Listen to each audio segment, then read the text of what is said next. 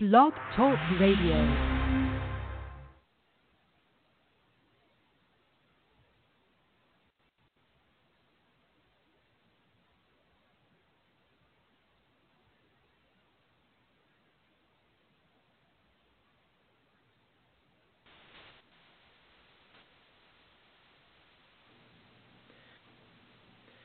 Hey everybody, this is Tristan Nunez, driver of the 7.0 Skyactiv Mazda prototype, and you're listening to Thursday Night Thunder on the Speedway Digest Radio Network. Hello and welcome to the August 3rd edition of Speedway Digest Thursday Night Thunder, the most hardcore motorsports program on the internet. This is episode 116 of the series. I'm your host, Adam Jason Sinclair, and on tonight's program, Michael Mullally and myself will review this past weekend of racing and chat about whatever other exciting news of the world of modern motorsports pops into the conversation. Let's start with a brief review of last week's big news. Lucas di Grassi is the new FIA Formula E champion after taking a solid 7th place finish in the Hydro-Quebec Montreal E-Prix. With his title rival Sebastian Buemi injured another Tour afternoon, di Grassi was able to play the percentages, keep out of trouble, and bring his ABT Schaeffler Audi sport car home safely for the 6 points that were more than enough to wrap up the championship. After being drawn in first group in qualifying, Buemi found himself on the back foot once more, and a mistake on his flying lap meant he started 13th. But only a podium finish would be enough to even keep his title hopes alive. His tough weekend continued when Antonio Felix da Costa tagged the back of his car as the field scrambled to avoid the T-Cheetah of Stefan Sarrazin, which had been tapped into a spin at the first corner of the opening lap.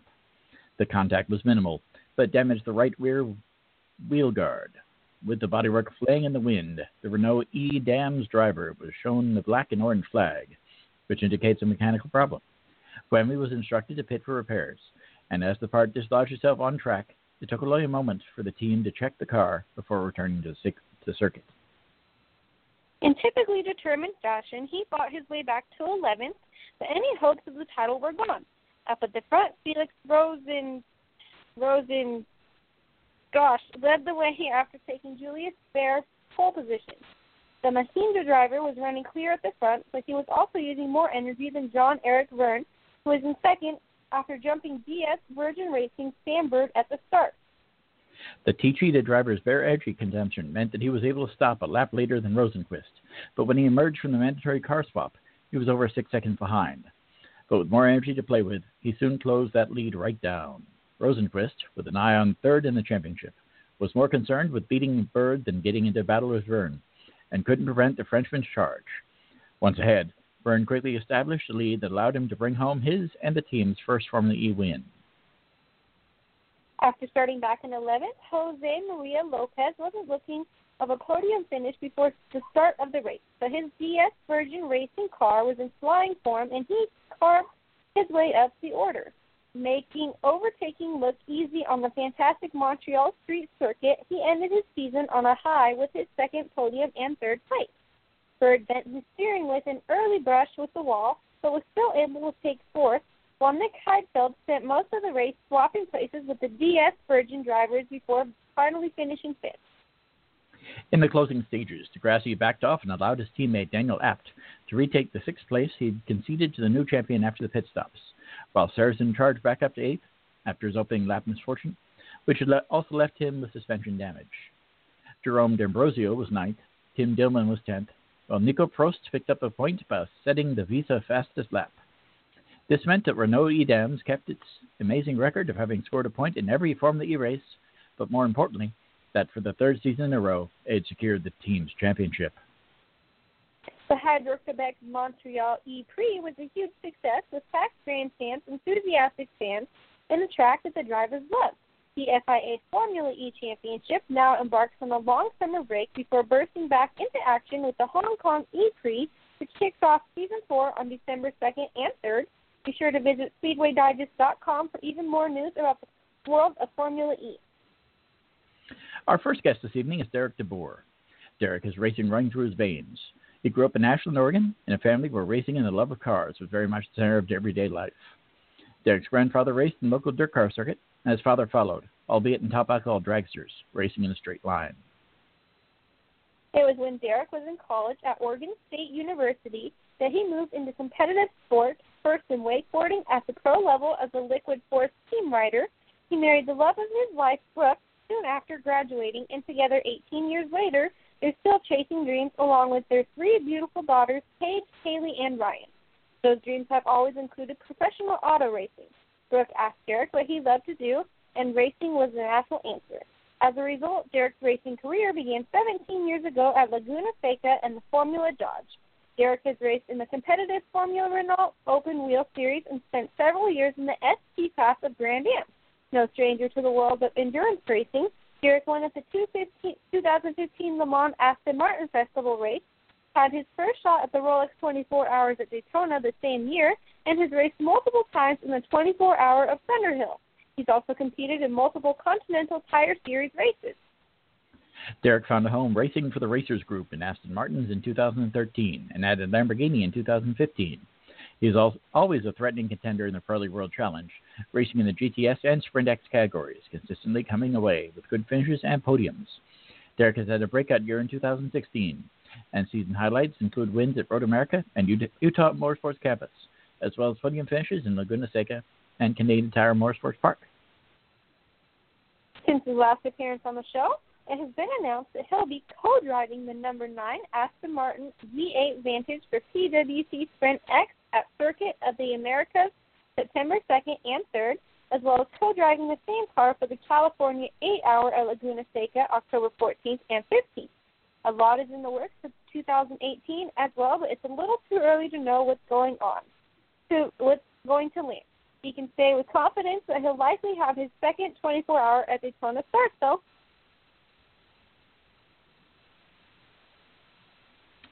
We're now happy to welcome Derek back to the program. How are you doing this evening? Hey, thanks for having me back on. I'm doing really well. How about you guys?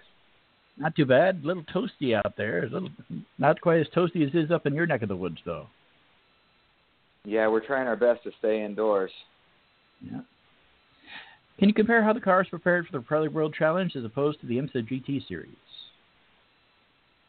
Yes, I can. And it would depend on which car we're talking about. I've got most experience, in the GT4 cars. I've ran them both in the Continental Tire form as well as the Pirelli form.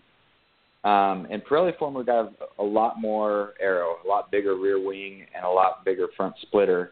And then just the characteristics of the tires are a lot different. The Pirellis tend to be a little bit faster for a single lap. They tend to last a little bit longer than the Continental tires do. And so the car in Pirelli format is what I have the most experience in. I have not got to experience the GT3 car in Pirelli format, but I can only imagine because it's an absolute monster on the IMSA side, and can't wait to get back in it again. How do you feel about the decision of Porsche to depart from WEC P-World competition, and do you think it will affect their programs in the United States at all?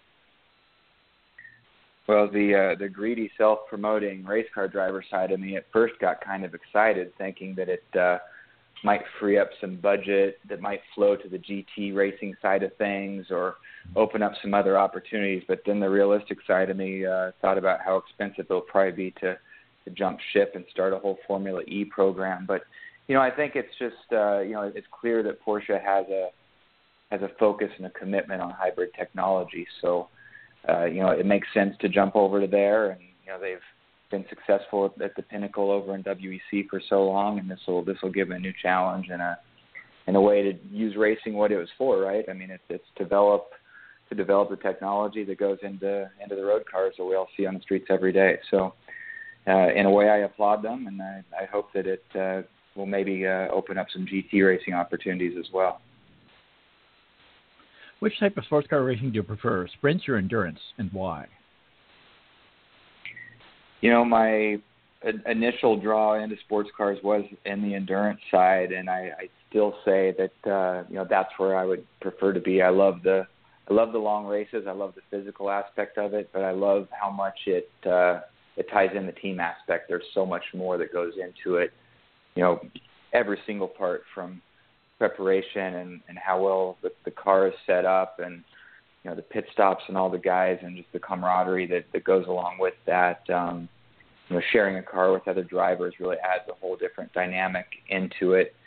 There's some nice parts about sprint racing. You're the only guy to blame, and the guy that gets to celebrate the success, but also has a lot of team behind it. But I like the strategy and teamwork that goes into a big long endurance race for sure.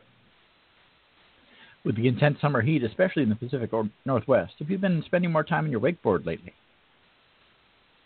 Yeah, actually, we have had a lot of time on the water this summer. My whole family's into it, so that kind of helps. The girls are always pushing to get out behind the boat somewhere. So we just in the last 2 weeks, we actually spent time with my team owner Kevin Buckler and his whole family out on the water for a weekend of wakeboarding. So it is a good go-to when it's 110 degrees outside. Yeah. And one last question: with your drag racing roots, will you be attending the Northwest Nationals this weekend? Ooh, I don't know. Does anybody have anything for me to drive up there? I would certainly love to. Does anybody have anything for me to drive up there? I'm used to going left and right, but I could aim something down a straight line, I think. There you go. Now I'd like to toss you out to my co-host, Michael Mullally, who will actually be at the Northwest Nationals covering the event for us there, who has a couple of questions for you as well. Fantastic. Thank you, Adam. So my first question is, where do you see your racing career in the next couple years? No, I actually think that it's going to continue and for the better. My goals have been to have a full season in front of me, and a lot of the partnerships that I've been able to form have grown, and we've got a couple new ones that are coming aboard that are a part of me doing the Sprint X race at COTA and the California 8-hour, and this I'm pretty excited to have a big opportunity at Daytona again next year and see that as a big start to the season. And so I see a full season with TRG ahead of me next year, which I'm really excited about. And what are some important things you have been able to take from your racing career throughout the years? It's been the spirit of never giving up and being willing to put the work in. Racing is a really difficult business, and there's a lot of people that want to be in it. And from the outside, it looks like it's fairly easy to do if you know the right people, and it's just so much more than that. I've really learned a lot about nurturing relationships and being pretty forward with what I want to do and where I want to go, and not being afraid to attack it head on. So I think that's some of the big takeaways that I have. And you said that your family was really heavily involved with racing when you were growing up. Who did you most look up to when you first got into racing? Yeah, certainly. I think the love for the sport probably came from me chasing my dad around. He was out, racing the top alcohol dragsters, and I spent many a weekends, I got to be the guy to help wax and clean the dragster, and I'd be rewarded with getting to sit in the driver's seat and follow the tow truck back to the pits in it. So that was really, I think, where my passion for the sport began. And as of right now, do you feel like your family, I don't know how to word this, do you kind of essentially feel like, how you felt when you were growing up with your dad racing, do you kind of feel that way with your family now? Yeah, I know that I'm very blessed and lucky that they like to be at the racetrack. We wouldn't be here without my wife Brooke, and how much she encourages it to happen and helps to make it happen. There are times where they can't be here and she holds the fort down at home, but most of the time they're at the track. And the girls definitely, they love the cool factor of it, and they like to be a part of it. My oldest daughter hasn't expressed an interest to race herself. My youngest daughter has certainly said that you won't catch her driving a race car, but it wasn't too long ago that my middle daughter said, "Hey, Dad, it might be kind of cool to try to co-drive a race with you someday." So now I'm kind of pinching myself and wondering what I got started, probably similar to what my dad did when he found out that I was going to be doing this stuff. Well, my final question for you is kind of a popular question. I find myself asking it a lot, but you get some cool answers. If you could give advice to anybody looking to get started in the sport, what advice would you give them?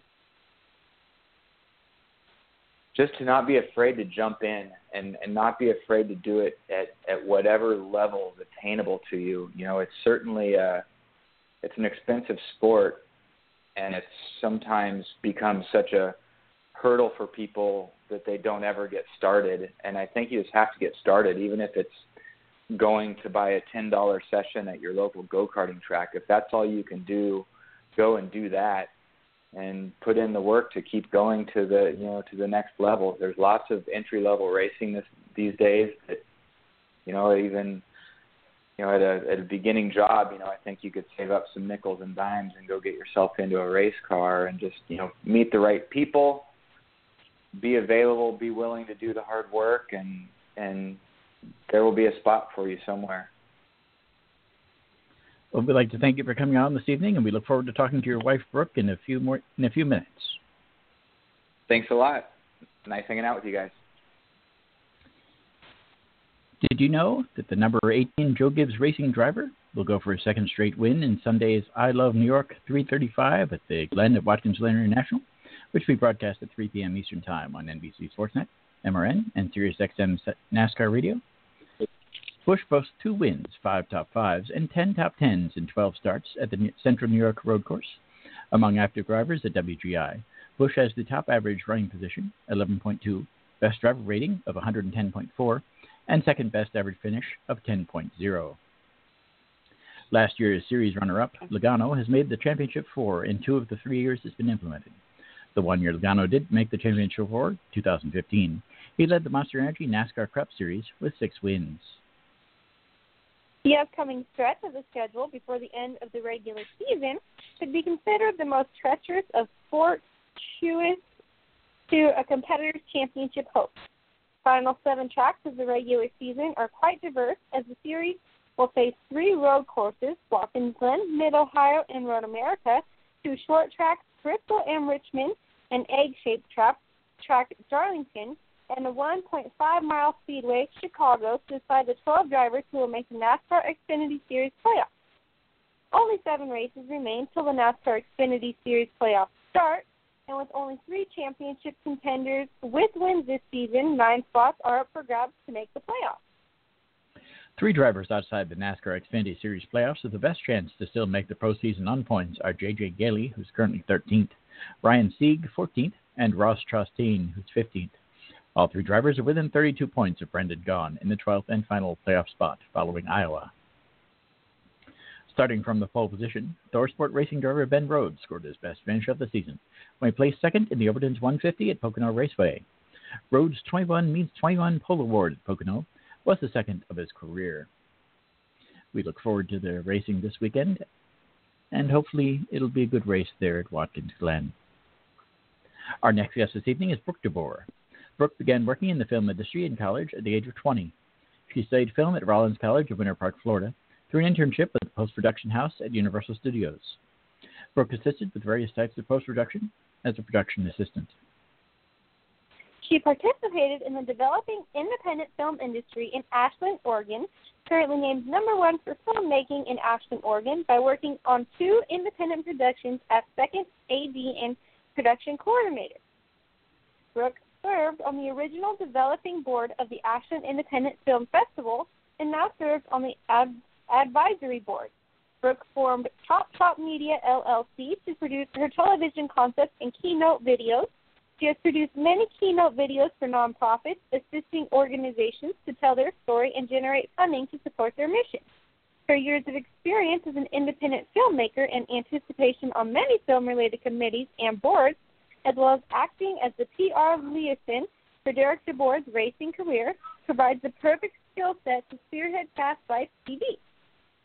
The show is a documentary-style reality series and behind-the-scenes look at what it takes to become a professional sports car driver in the world of competitive racing. The show follows Derek DeBoer, a regular guy, husband, father of 3 girls, auto dealer, and athlete, in his pursuit of his dream job, being a pro driver in the world of sports car racing, all from the perspective of his wife, a filmmaker. You can watch as this family works to support Derek's dreams and pursue their own dreams of filmmaking, ski racing, dance, and equine sports and training. We're now pleased to welcome Brooke DeVore to the program. Hello. Hello, how are you? I'm good. Thank you for having me on the show. I feel so honored. Usually it's Derek getting the interviews. Well, thank you very much for coming on. My first question, after attending college in Florida and working with the Universal Studios, how did you end up deciding to live in Oregon? Well, my family was in Oregon. I was born in Florida but raised in Oregon, so Florida was kind of a connective piece for me, and that's where I went to college. But then I came back to Oregon to kind of regroup after I graduated from college. The school that I went to did not have a filmmaking major. I had thought a few times that I might switch over and transfer to a film school. But once I found the internship at Universal Studios, I decided to stay. And once I graduated, I decided I need just a little regrouping time. So I came home to live with my family for a very short time. And in that very short span of time, I think it was within about 3 months, I met Derek. And we fell in love. And we had actually met 4 years prior, but did not connect in the form of dating. We just sort of saw each other and tried to connect, but it didn't happen. And then, rekindled the connection when I came back and sort of changed my life path. I had to make a decision. Was I going to go for career or was I going to go for love at that point? Derek went out, and he was from the reason why the decision was kind of needed to happen was that he was from Southern Oregon, and it's kind of a small town down here. So, and at the time, there's a little film community down here, but nothing too crazy big. So I pretty much thought that I was giving up my dream when I met him and moved down here. But I was in love, and so that was my priority. And so I ultimately found, though, in short order that actually there was filmmaking down here. I do a lot of praying when I'm not sure when I'm making decisions. I pray about those things.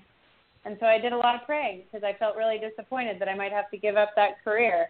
And ultimately it was Derek and his family business down here. They have some properties, and met a film crew that was here to do an independent production. And so he referred them to me and me to them, and I ended up working on their independent film. And then his father had clipped an article out of the newspaper about a developing film festival, and handed that over to me and said, I think you might be interested in this. And so I met with Steve and D.W. Wood, who were the masterminds behind what is now one of the top festivals in the world. And I was on the original film festival board for that, and helped to just sort of create the festival from the ground up. And so I feel very proud of that opportunity. It was with a great group of people, and we were able to achieve an amazing thing. And we still participate in the festival. It's been a source of inspiration for me every year. I attend, we donate, and it's a way to kind of keep my creative juices flowing when I'm between projects, to go and see inspiring films other filmmakers are making. So it's been quite a road. Sounds like it. Can you tell us a little bit more about the Chop Chop Media? Yes, Chop Chop Media is my little company. It was formed in 2007 when I met, I was working with a couple other filmmakers in town too, as a result of the work with the festival and some of the other connections that were happening with the local Southern Oregon Film and Media Group here. I met a couple of great producers, Rod Burton being one of them, and he and I and another partner, Dennis, got together and decided I brought them a concept of yet another car racing reality show, which was yet again about Derek, because that's what I was living and seeing and participating in. At the time, he was running a Chevy Cobalt in the Grand Am Rolex Series. So I was observing this amazing thing coming together before my eyes, because he and a local guy who does more engineering and car restoration and rebuilding also had a dream of racing. So they bought a Chevy Cobalt, gutted it, and made it into a race car in Tom's garage. Tom Smerzinski, good friend. And so Derek and Tom, created this team. We had all kinds of volunteers who'd work into the late hours of the night, and I thought, this is just amazing what they're able to accomplish with very little budget and so much passion. So I thought, other people need to hear this story. And also, Derek, as you know, is a Chevrolet car dealer. That's his family business. Is one of our manufacturers is Chevrolet. And I thought, well, we could really put something together here. We could contact Chevrolet, and maybe they'd want to sponsor the show, and we could promote them with the Cobalt.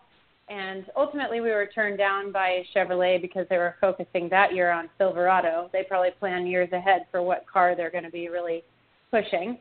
And but we continued to do something on our own and partnered with Warren Miller Company. I don't know if you're familiar, but they did the old ski films, some of the most famous downhill ski racing films and extreme skiing films. So we partnered with them, and they ultimately tried to sell it to Speed Channel when that was still in existence, and a couple of others. And we just kind of hit it at a bad time where budgets were running out. It was the end of the season of selling shows.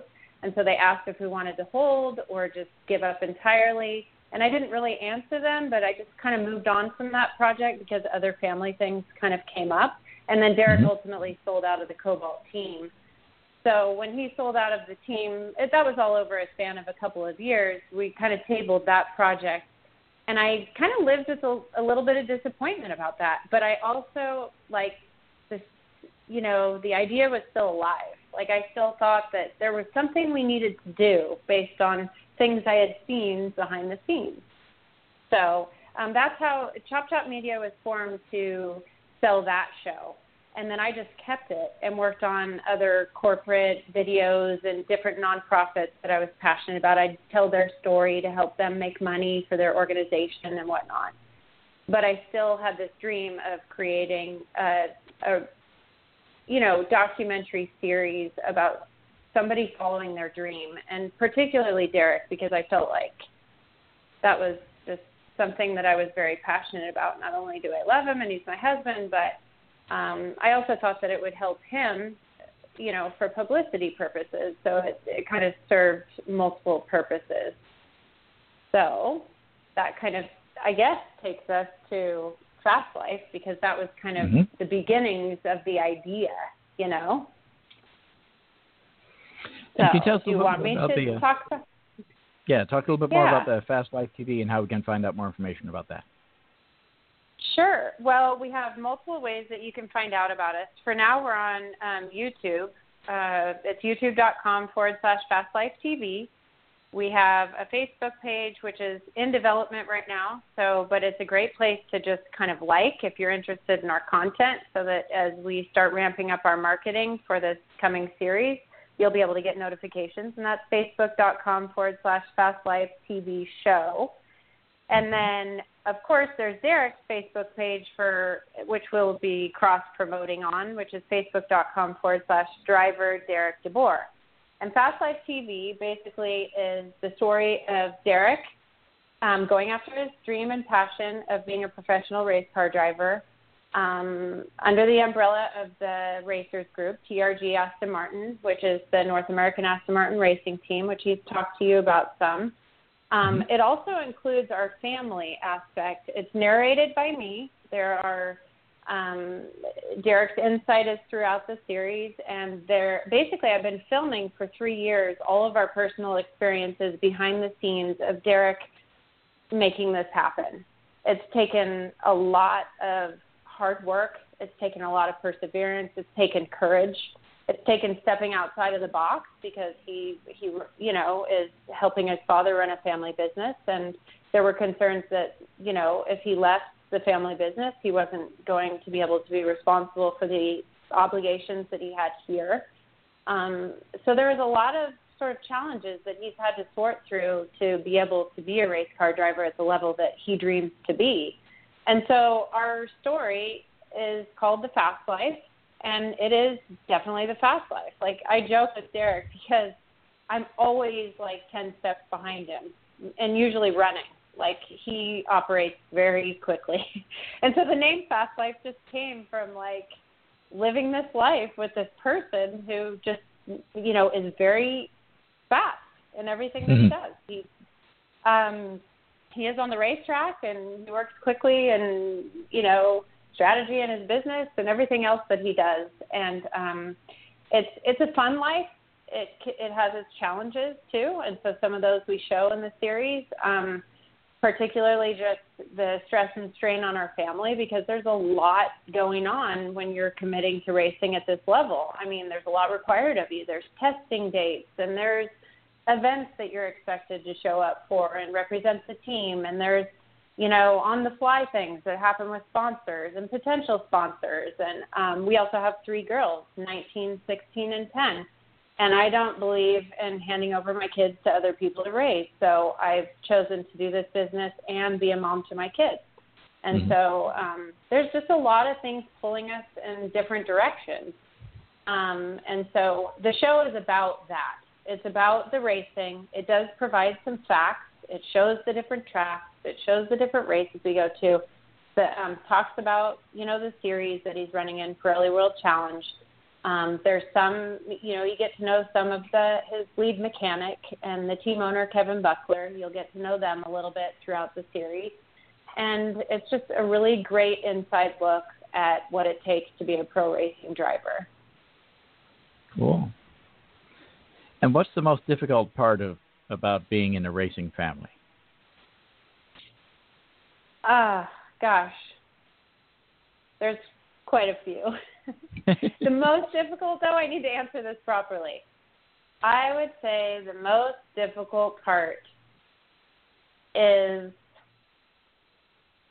I'm thinking here, so I want to answer this honestly. I think it's just the demands of the schedule. Okay. And I think second to that would be the fear of an incident happening on track. And I think intertwined with that is the sense of responsibility I feel, because I have been one of his biggest promoters and fans to do this. And some of the family has expressed concerns about the safety of it. And so I guess the responsibility of knowing that I've promoted it in a way.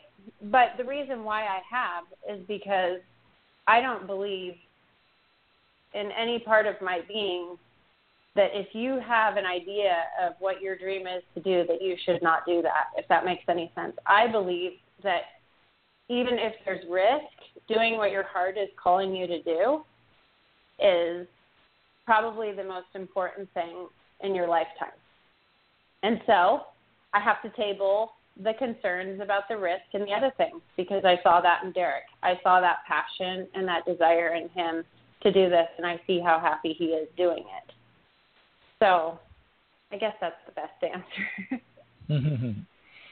Well, thank you very much. I'd like to throw you out to my co-host, Michael Mullally, has a couple of questions for you as well. Okay, great. So my first question is, have you ever, not like maybe racing, but have you ever considered, like have you ever had the thought of, you know, I think I'd like to drive a race car today? Like, have you ever considered testing out a car yourself? Yeah, it's funny you should say that, because early in Derek's racing career, when he was with Skip Barber, you know, learning how to do this, he signed me up for a driving class. So I didn't do the actual full racing course, but he signed me up for a driving class that they did at Skip Barber in the infield of the Laguna Seca Raceway course. So I got to race a Viper. We raced it in cones, and I raced with I had a nice older gentleman that partnered up with me. So we actually had a driver change in the process of this race, and we were different sizes, so that was kind of interesting. But we raced the Viper, and we actually won. I was so nervous, too, but we actually won our race in the infield of the Laguna Seca track, and I was pretty stoked about that. And after that experience, I thought, hey, maybe I could do this. And then I had to really check myself because I think I'm a little more risk averse than Derek is. Like, I rode in with Michael Miller. He was also a racer in many series, a friend of ours. He took me in the Viper on the actual course of Laguna Seca, and that was my first time in a race car with an actual race car driver. Now I refuse to go with anyone except for Derek. Well, with the exception of, I rode with Kevin Esther in the McLaren, and we had a little bobble, went off track a little bit. So I try to stick with Derek. But when I was with Michael Miller, it was pretty scary for me to be that close to the walls. So I realized I think it's okay if I film and Derek drives, ultimately. So at first, like, what sparked your filming obsession? Like, what fascinated you about filming? Gosh, in the very beginning of filming? Yeah. Okay. I think it's just my love of learning and my interest in figuring people out and learning how to live the best life that you can live. And for some, like, movies were always very inspiring for me just to even go and watch. I would always look for morsels of wisdom or inspiration just in watching films. And then my brother and I, when we were really young, like teenagers, like we'd make films and we kind of explore different things. Unfortunately, our first film was sort of creating a parody. This is horrible. Please don't judge me. About the Tonya Harding and Nancy Kerrigan situation because she was from Oregon, Tonya Harding, and when she hired those people to take out the Olympic ice skater. And so we kind of recreated this little film. I think we were just exploring, like, such an atrocious thing to happen, and we kind of turned, like, we changed it into a bit of a comedy and stuff like that. It was maybe our way of dealing with situations, which I kind of think film is a good tool for that. It's a good tool for exploring, just exploring humanity and the strength of the human spirit. So I think that's probably it for me. So, being a racer's wife, what does the typical race weekend look like for you? Do you kind of have to, like, I don't know how to, like, word this without it sounding, like, ridiculous, but no. You kind of, like, almost like, I don't even know what I'm trying to say. But what does the typical race weekend look like for you as his other half? Yeah, feel free and stop me and ask me a more specific question if something sparks your interest. But ultimately, I go usually a day or two later than Derek. We've decided that works best because I can stay with the kids and they can get more schooling in and stuff. I don't have to leave them with a caregiver for quite as long. I can be a mom to my kids. But then when I get to the racetrack, first of all, I have to plan because Kevin Buckler always has great events to go to with TRG. So I always have to plan my outfits out before I go. And that's kind of fun for me because we live in a small town. We actually live on a ranch, so I don't get to dress up as much as I'd probably like to. So I get to plan all my outfits, and then I get there. And usually I'm lugging film equipment. I've actually got not too heavy of a weight of a gear, but I do, I have to figure out how to pack all that, and then I fly. Usually I get there on a Thursday, and there's usually I meet up with Derek. I don't know. We have events. We check into the hotel, or he takes me to the hotel. He kind of briefs me about the weekend. Usually he's practicing, so I go out to the track. I say hello to everybody. And honestly, this team in particular, I'd be so sad if we left because they're like my family. I feel closer to some of our teammates sometimes than I do our own family. They're the most amazing people. So I make my rounds at the track, and I say hi to all my friends and family and see, and then I kind of get usually a debriefing from Derek about what he's working on or what he needs. Mm-hmm. Sometimes I'll go off and do something, but because I'm filming, I'm usually with Derek. I'm usually at his side, and I'm usually capturing a lot of the action, which is probably a little untypical. Usually wives or girlfriends might be going off to lay at the pool or do something fun, I find filming fun, so I follow him around. I do tire myself out a lot. Usually by the end of the weekend, I'm pretty exhausted. But Thursday's generally practice. Friday is usually qualifying. Saturday and Sunday are races.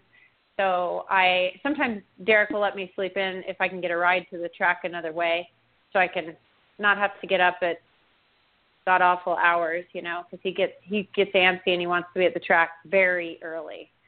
So and I stick close to him and I talk to the engineers a lot.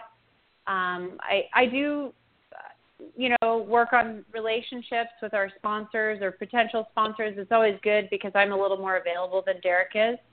So I'll mingle with them and make friends with the wives. I have a lot of good friends now who are wives of supporters of the team. And, and then, of course, when racing happens, I'm a weird one. I've noticed that all the different wives do it differently. My routine is I stick with John Graham, our lead mechanic, and he has a routine with me too. So he knows I like to be on the radio. I like to hear what's going on for Derek. I don't talk on the radio except for maybe just to wish him well at the beginning. But I'll stay on the radio because I like to hear what's going on. I feel like if I have information, for some reason, that's going to make me more calm, and then I have friends who go up in the stands and they have a place that they watch their husbands because they prefer that. They don't want to hear the information. For me, it helps to be, and I go right down to pit lane and I watch everything from there. It's not the best vantage point always, but you have the most information. So that's kind of, I guess, the weekend. Did you have any other questions about it, or? No, you, I think, specified. But I do have one more question for you before I take it back to Adam. So you have been filming for quite a while, and you've been filming your husband's racing for a while. What has been the greatest racing moment that you have captured? Oh, okay, that's easy for me. The greatest, and this is going to sound maybe a little, I don't know, is the word taboo or something, or ironic? I'm not sure what it is, but it's Road America because he won there, and it was his first win in professional racing, and it was such an amazing moment because he dominated for the most part in that race. It was a battle to some extent, but he just really shined in that race. And we had worked so hard. There have been so many obstacles for us, which you will see in Fast Life TV. I mean, we had sponsors leave us at critical times when we were just beginning his pro racing career. We've had a lot of just different roadblocks to him being able to do this. And so that's why I hope you all watch Fast Life TV when it comes out, because you'll be able to see everything that it took to get to Road America, and then to have him win and do so well in that race is very satisfying.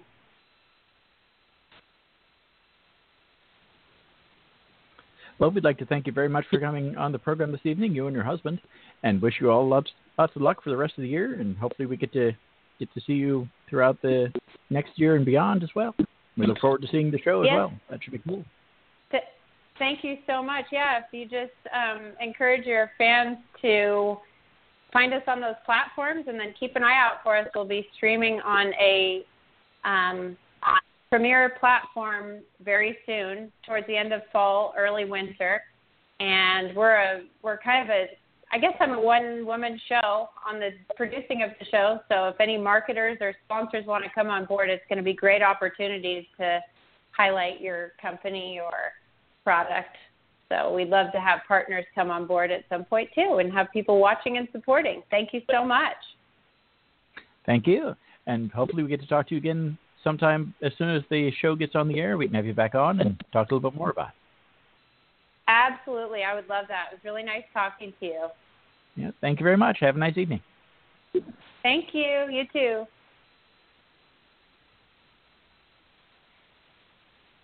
Once again, that was Derek DeBoer and his wife Brooke, who are working currently on Fast Life TV. And Derek has a lot of racing coming up in the schedule, so be sure to follow him this season. He'll be racing in the Circuit of the Americas on September 2nd and 3rd, coming up in another month. Actually, less than a month. Just less than a month. And then he'll be driving the California 8 Hours at Laguna Seca the following month in October. That should be interesting. That International GT Series they're racing that race for looks kind of cool. I wonder if they're going to expand a little bit more in the States. Hopefully they do. That'll be interesting as well. Be sure to check out past episodes of Thursday Night Thunder, as well as the other shows on the Speedway Digest Radio Network at SpeedwayDigestRadioNetwork.com. You can also check out the show on Facebook by searching for Speedway Digest Thursday Night Thunder in the search bar. I also invite you to read the articles covering all aspects of motorsports at SpeedwayDigest.com. Be sure to check out the racing news section. I put out 19 articles yesterday afternoon involving all different sorts of motor racing. One of the biggest articles was, that we alluded to it a little bit, was about the Formula E Series and the changing things there, with Porsche moving into the Formula E Series next year. Mercedes will also be moving into the Formula E Series next season, so that should be pretty awesome. And I'll be putting out an article on that probably tomorrow, so be sure to look out for that. In addition, if you're a fan of South Florida, and who is, be sure to check out the latest news and information about our slice of paradise at Palm Beach Happening, which can be found by visiting palmbeach.happeningmag.com. We've had a great week with Palm Beach Happening. We just put out a review of the Florida SuperCon, which took place at Fort Lauderdale over the weekend. We actually were able to work with Kyle from the cheap seats, who allowed us to use his video review of the event for Saturday. Keep in mind that Saturday was not the marquee day for Florida SuperCon. It had lots and lots of issues, so be sure to check out the article on the Florida SuperCon on Palm Beach Happening. I'm sure you'll think it's pretty cool. Thank you for listening, and we look forward to seeing you again next week in the Thunderdome as we discuss the major issues in the world of modern auto racing. Have a nice evening, and be sure to enjoy the Northwest Nationals this weekend. Hopefully we have a lot of great news to share about that on next week's program. Absolutely.